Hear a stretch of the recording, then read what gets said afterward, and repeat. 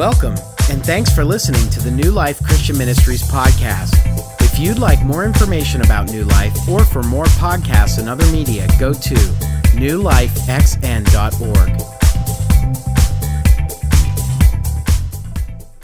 Well, good morning. It's great to see all of you. It's very exciting to be able to be here and to hear from the Word of God. My name is Pastor Brad.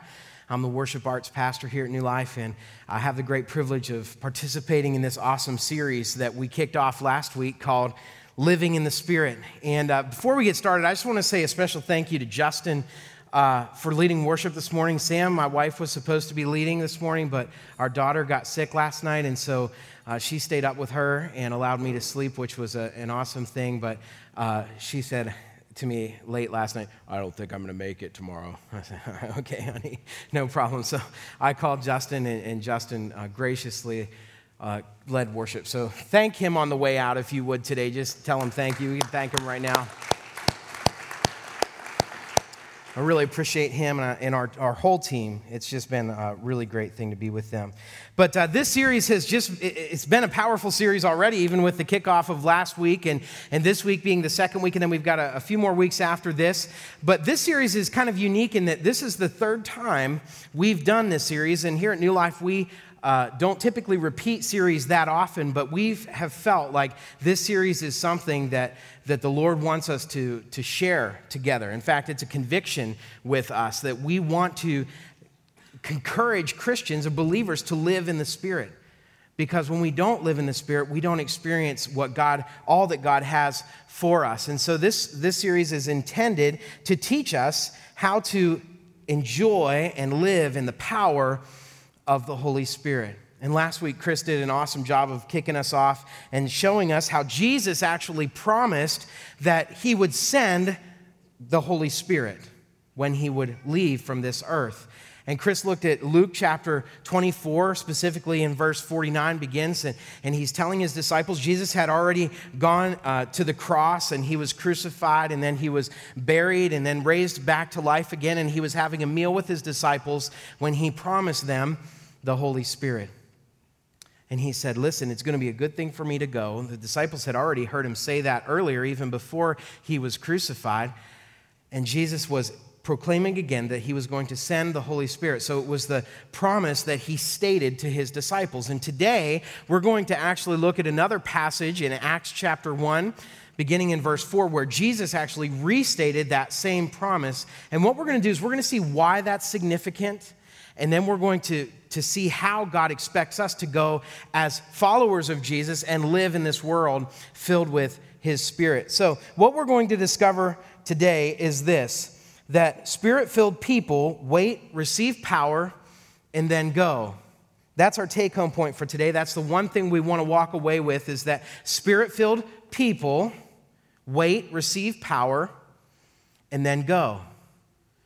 Now, the interesting thing is, and Pastor Chris actually shared this at the end of last week's service here at 8:45, but maybe you weren't here, so I want to just give you kind of an image of what the Holy Spirit does in our life. It would be like if when we come to Jesus, okay, we're like an old car, okay? And I know this because I just got rid of an old car, okay? It was a Ford. It was not working well. Everything was broken in it, and it was really annoying because I couldn't fix anything, because everything's electronic these days.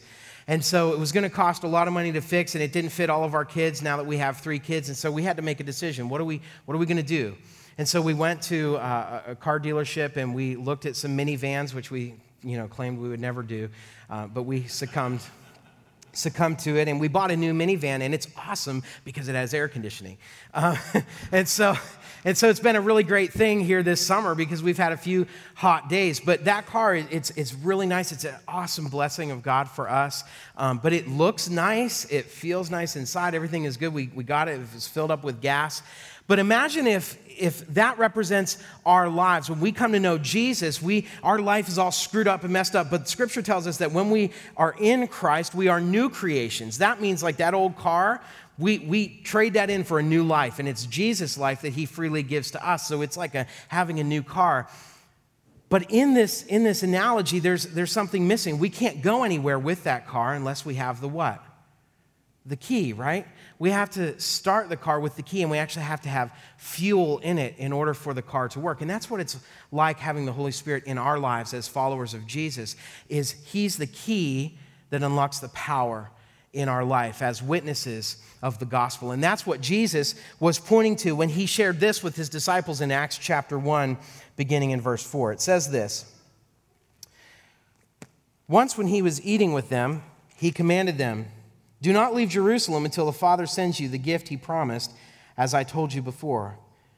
John baptized with water, but in just a few days you will be baptized with the Holy Spirit.' So when the apostles were with Jesus, they kept asking him, 'Lord, has the time come for you to free Israel, our kingdom?' He replied, 'The Father alone has the authority to set those dates and times. They are not for you to know. But you will receive power when the Holy Spirit comes upon you, and you will be my witnesses, telling people about me everywhere in Jerusalem, throughout Judea, in Samaria, and to the ends of the earth.' After saying this, he was taken up into a cloud while they were watching, and they could no longer see him. As they strained to see him rising into heaven, 2 white-robed men suddenly stood among them. 'Men of Galilee,' they said, 'why are you standing here staring into heaven? Jesus has been taken from you into heaven, but someday he will return from heaven in the same way you saw him go.'" Let's pray. Heavenly Father, we thank you so much that we can experience real, deep, lasting relationship with you because you sent Jesus here for us. We thank you, God, for the Holy Spirit who teaches us and leads us into all truth. And today, God, my prayer is that you'll fill us all with your Spirit, that we'll learn why it's so important that Jesus promised and then restated his promise about the Holy Spirit. God, today, would you just stir in our hearts a new love for you, a new passion, a new desire for you. In Jesus' name, amen. So Jesus made the promise in Luke 24, verse 49. He said this: "I'm going to send you what my Father has promised, but stay in the city until you have been clothed with power from on high." And what the Father promised was the Holy Spirit. And Jesus made that explicit now in this restatement of the promise that he made in Luke chapter 24. He said, "In one of these meetings, as he was eating a meal with them, he told them, 'Do not leave Jerusalem until the Father sends you what he promised.' And remember, I have told you about this before." Now, when we say in one of those meetings, what we mean is Jesus was actually meeting with his 11 disciples. Now, there weren't 12 anymore because Judas was gone. So there were 11 disciples, and Jesus was meeting with them. And as he was meeting with them, he restated the promise of the Holy Spirit. And he explicitly said that. Now, here's the important thing about the Gospel of Luke and the book of Acts. They were both written by the same guy, Luke. Now, Luke was a doctor, so he cared a lot about details. He investigated things. He was a witness, literally, to the things that Jesus had done. Even though he hadn't seen them, he had heard about them, and specifically a lot from the Apostle Paul, and then his own investigation of asking people. So he could hear from the people who actually saw what Jesus did and saw his resurrection. He wrote it down. And the Gospel of Luke and the book of Acts were actually meant to be read together. And so the fact that Luke put in Luke chapter 24 the statement that Jesus made about the promise that the Father would send, that is the Holy Spirit, and the fact that he said it again here in Acts chapter 1 is significant, because when things are repeated in Scripture, it means that it's important. And it's important for all of us to understand why Jesus made that statement. And I want to turn to something that Pastor Chris said last week in Joel, which is a prophet in the Old Testament, Joel chapter 2, verse 28 through 29. In that verse, Joel says, "In the last days, I'll pour out my Spirit on all people."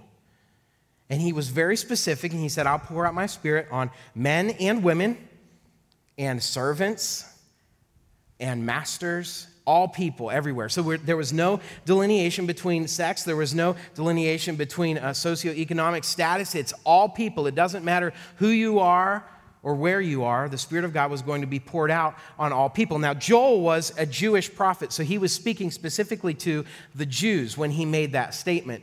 And so the Jews knew that, and they would have, the Jewish men in particular, would have had memorized all of that and known what Joel said. And so as they were as Jesus was making these statements, they understood because Jesus was speaking to his 11 disciples who were Jews, and he told them, okay, I want you to wait here in the city. And so they waited. They went up into what's known as the upper room, and then with those 11 disciples, about 120 people total, and they were all Jewish people. And Jesus said, go there and wait for the Holy Spirit who's going to come to you. And so they would have understood that because, Joel talked about it. He was going to pour out his Spirit, and so it made sense for them. But what about us? Because if it stopped with the Jews and God only pours out his Spirit on the Jews, where does that leave us as believers of Jesus and followers of Jesus? Well, actually, thankful that Luke wrote the rest of Acts, because in Acts chapter 10, he records an experience that the Apostle Peter had with a guy named Cornelius and his family. And I want to share this experience with you because it explains how the Holy Spirit then interacts with us who are not Jewish. It says this in Acts 10, verse 44. While Peter was still speaking these words, the Holy Spirit came, and that word in the Greek literally means fell, on all who heard the message. The circumcised believers who had come with Peter were astonished that the gift of the Holy Spirit had been poured out even on the Gentiles, for they heard them speaking in tongues and praising God. Then Peter said, can anyone keep these people from being baptized with water? They have received the Holy Spirit just as we have. So he ordered that they be baptized in the name of Jesus Christ. Then they asked Peter to stay with them for a few days. So the Apostle Peter saw that these Gentiles, now Gentiles, all this really means is this. Turn to your neighbor. If you're not Jewish right now, turn to your neighbor and say, you're a Gentile. Okay? You're a Gentile. That just means that you're not a Jew. Okay? You could have been Greek, you could have been Roman, you could have been from Africa, you could have been from anywhere in the world. As long as you weren't Jewish, you were labeled a Gentile. All right? And so the Gentiles were people that the believers who had been just Jews up to this point and had received the Spirit, they had never seen the Holy Spirit come to Gentiles before. So this was a new thing, and they sent Peter to go, Peter, go check this out. We want to make sure this is real. And so Peter comes up, and he saw that the gift of the Holy Spirit had been given to these Gentiles. Now, Peter would have recognized this because Peter himself experienced it on what is known the day of Pentecost. When those 120 believers were up in the upper room, they were all praying together and the Holy Spirit fell. And in that moment, they all started speaking in different languages. And as they were speaking in different languages, there was a census going on in Jerusalem. And the people from all over the world, literally, who were Jewish, were in Jerusalem. And they all heard them speaking in their different dialects. And so they could understand the gospel as it was being proclaimed and being spoken. And so Peter was there in the crowd. He was part of the 11 disciples who were following Jesus. So Peter had experienced the tongues. He had experienced the falling of the Holy Spirit. So when he went to Cornelius' house, he could literally tell, hey, this is legit. This is real. I can tell because I experienced this myself. And so he says, can we stop them, these Gentiles, from being baptized with water for their faith? Peter was still struggling with the fact that faith was going to come to the Gentiles. Paul later on would make that very clear to Peter. But Peter was still struggling with that. It was still a new idea. So when God says all people, he means all. When he spoke through the prophet Joel and he said all people, men and women, doesn't matter where you are in the world, who you are in the world, all people can receive my Spirit. What he meant was all people. So before we move into the rest of the scripture from Acts chapter 1, we need to talk a little bit about what that means. What was the baptism of the Holy Spirit? And Pastor Chris is going to talk specifically about that next week, but I just want to mention it kind of in preparatory way for next week, but also for the rest of our time together. Acts chapter 1, verse 5, Jesus said, John baptized with water, but in just a few days you will be baptized with the Holy Spirit. So Jesus was pointing out that, and when he said John there, he meant John the Baptist. We call him John the Baptist because he was a baptizer and he baptized people in water. And John the Baptist was known as the precursor, or the one who prepared the way for Jesus to come to the earth. When he proclaimed here on the earth was be baptized for the remission of your sin, for repentance in your sin. And so Jesus' referring here to John. He says, John baptized with water, but in just a few days, something different is going to happen, something that has never happened before. You are all going to be baptized with the Holy Spirit. You see, in the Old Testament, it says in a few places there, the Holy Spirit was with a person, but never had it come down on everybody before. So this was a new thing. And that's the cool thing about Jesus is the old life is gone, the new life has come. So this was a new promise. So there are 4 kinds of baptisms that the New Testament mentions, and I want to just speak about those very, very briefly, because there's that phrase, baptized with the Holy Spirit, has caused a lot of division in the church ever since the church has been around, really. And so we want to be very sensitive to that and be very clear about what we believe Scripture says about that. But first, we want to talk about the 4 kinds of baptism. First is the baptism of repentance. That is also known as John's baptism. That is that you would be baptized in water to repent of your sins and walk in the ways of the King or in the ways of the law. Now, that baptism is no longer necessary. We don't need that baptism anymore because of the second baptism, which is the baptism into Jesus, also known as being born again. That is when we put our faith and trust in Jesus, we receive his righteousness in that moment. We are baptized in him. He surrounds us. We are clothed in his righteousness. So now when God looks at us, he doesn't see us. He doesn't see sin. He doesn't judge us. He sees Jesus, and he accepts us into his family. That's the baptism into Jesus. Then the third type of baptism, which Scripture mentions here in the New Testament, is the baptism in the Holy Spirit. And that is the baptism that Jesus spoke of right here in Acts chapter 1, verse 5, that John baptized with water, but in just a few days you will be baptized now, this third baptism in the Holy Spirit. And then the last kind of baptism is baptism in water, and that is to proclaim our faith to the world. It's a demonstration. There's nothing magical that happens when we go into the water and nothing magical that happens when we come out of the water. All it says is that, hey, listen, I was an old person.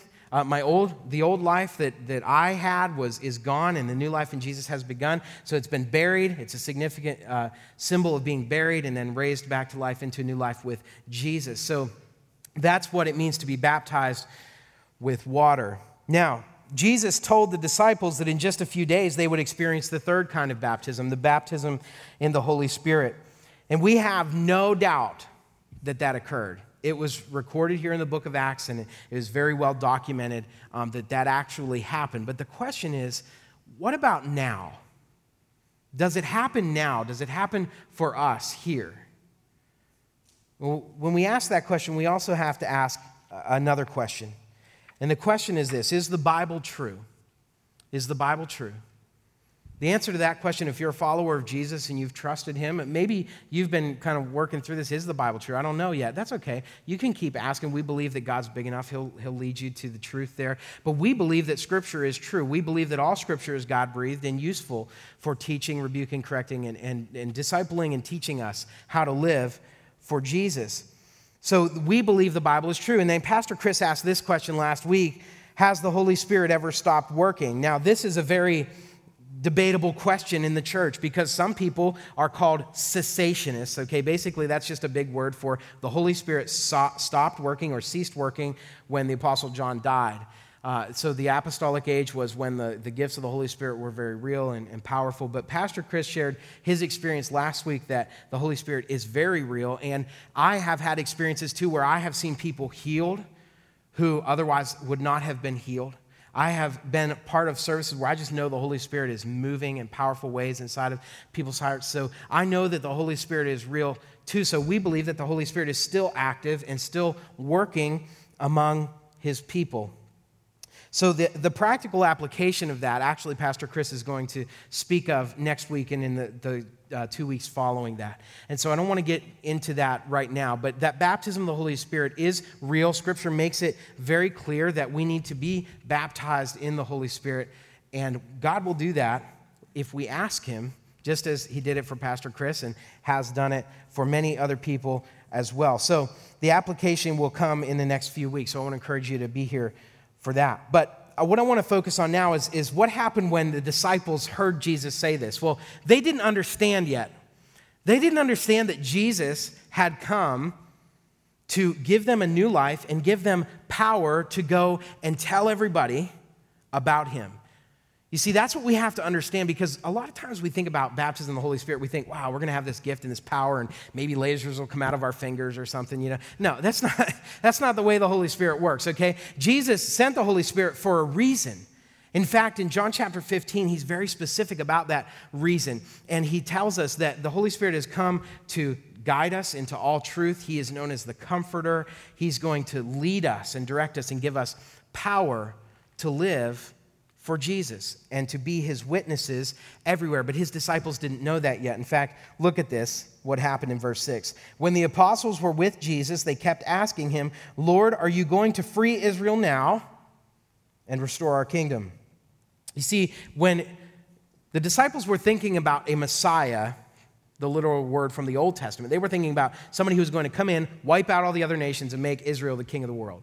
Okay? That's what they were hoping would happen, but that's not God. That wasn't God's plan. God's plan was for all people. Remember Joel? All people, everywhere. And so the disciples still didn't understand that, and they were asking Jesus, and they'd been asking Jesus, and Jesus, I'm sure, probably shook his head a lot at his disciples. But in verse 7, he says, "The Father sets those dates," he replied, "and they are not for you to know." Jesus was not talking about political power when he told the disciples they'd be baptized with the Holy Spirit. He was talking about spiritual power for the mission that they would undergo and undertake to proclaim the gospel to the ends of the earth. Here's what he said in verse 8. "But when the Holy Spirit has come upon you, you will receive power and will tell people about me everywhere, in Jerusalem, throughout Judea, in Samaria, and to the ends of the earth." So here's what Jesus did. Jesus took their focus, and see, this happens to us all the time. We get so focused on something, we think it should work this way, and God is saying, no, it needs to work this way. And so what Jesus was doing for his disciples was he was taking their focus and refocusing them on the truth of God and what was actually going to happen. The baptism of the Holy Spirit, the power of the Holy Spirit was meant for them to go and proclaim the message in Jerusalem. That's their local area. So for us, that would be Saxonburg. In Judea, that would be for us like Pennsylvania. Samaria would be like the United States, and to the ends of the earth, which is to the ends of the earth for us. It means everywhere. You see, Jesus was showing his disciples, listen, you're going to receive power, but not the kind of power you think. It's going to be power to proclaim the message of peace. That is, the message of Jesus and what he did here on the earth for all of us. And so his disciples started to understand that a little bit, but the thing that Jesus knew, and the thing that he had told them actually earlier, was it would be better for him if he actually left. He actually told them that in the Gospel of John. He said, listen, it's going to be better for you if I go. Because his disciples, they were still thinking Jesus was going to reign here on the earth and be the king, but Jesus was about to ascend into heaven, but they didn't know that. They're just walking, kind of gathered, and they're walking along, and pretty soon Jesus is going to be gone, and they're going to be left again, because they thought that Jesus, when he was crucified on the cross, that was the end. They thought that was the end until he showed up and changed their lives all over again. And the same thing happens here as they're walking, and Jesus is about to go and ascend into heaven so that he can send the Holy Spirit, so that they can be his witnesses everywhere that they go. Here's what Acts chapter 1, verse 5 is. Luke records, "But now I am going away to the one who sent me, and none of you have asked where I am going." Interesting. "Instead, you are very sad. But it is actually best for you that I go away, because if I don't, the counselor won't come. And if I do go away, he will come, because I will send him to you. And when he comes, he will convince the world of its sin and God's righteousness and of the coming judgment." That's from the Gospel of John, I'm sorry. That's where Jesus said it's going to be better for him to go, and this is why. The Holy Spirit, the counselor, will come. He'll be able to convict the world of sin, so that will help the witness and show the righteousness of God. And then this is what's recorded in Acts chapter 1, verse 9. "It was not long after he had said this that he was taken up into the sky, and while they were watching, and he disappeared into a cloud. As they were straining their eyes to see him, two white-robed men suddenly stood there among them. They said, 'Men of Galilee, Why are you standing here staring at the sky? Jesus has been taken away from you into heaven, and someday, just as you saw him go, he will return." So the disciples thought that they lost it all again. Jesus was just taken up. And I'm sure some of them, their hearts are burning. They're staring up at the sky and their eyes are burning as they're just looking into this bright light. And then Jesus is gone. And these two white-robed men show up among them and say, "Hey guys, do you remember what Jesus said? Go back to the city and wait.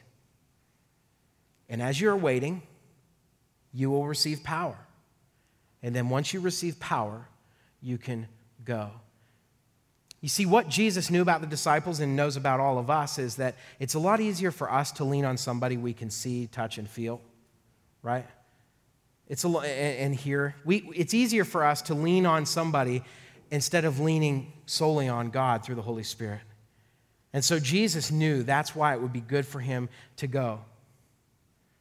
Because, for instance, when I came into ministry, when I was doing my first ministry experience, which was at a church in Butler, actually, there was a guy there, his name was Dan, and he brought me in as I was an intern, a youth intern, and I worked alongside Dan. But Dan kind of did everything, and it was super fun because I got to enjoy it. You know, he did all the work, and I got to just participate and enjoy, and I led the youth worship band, and it was a good time.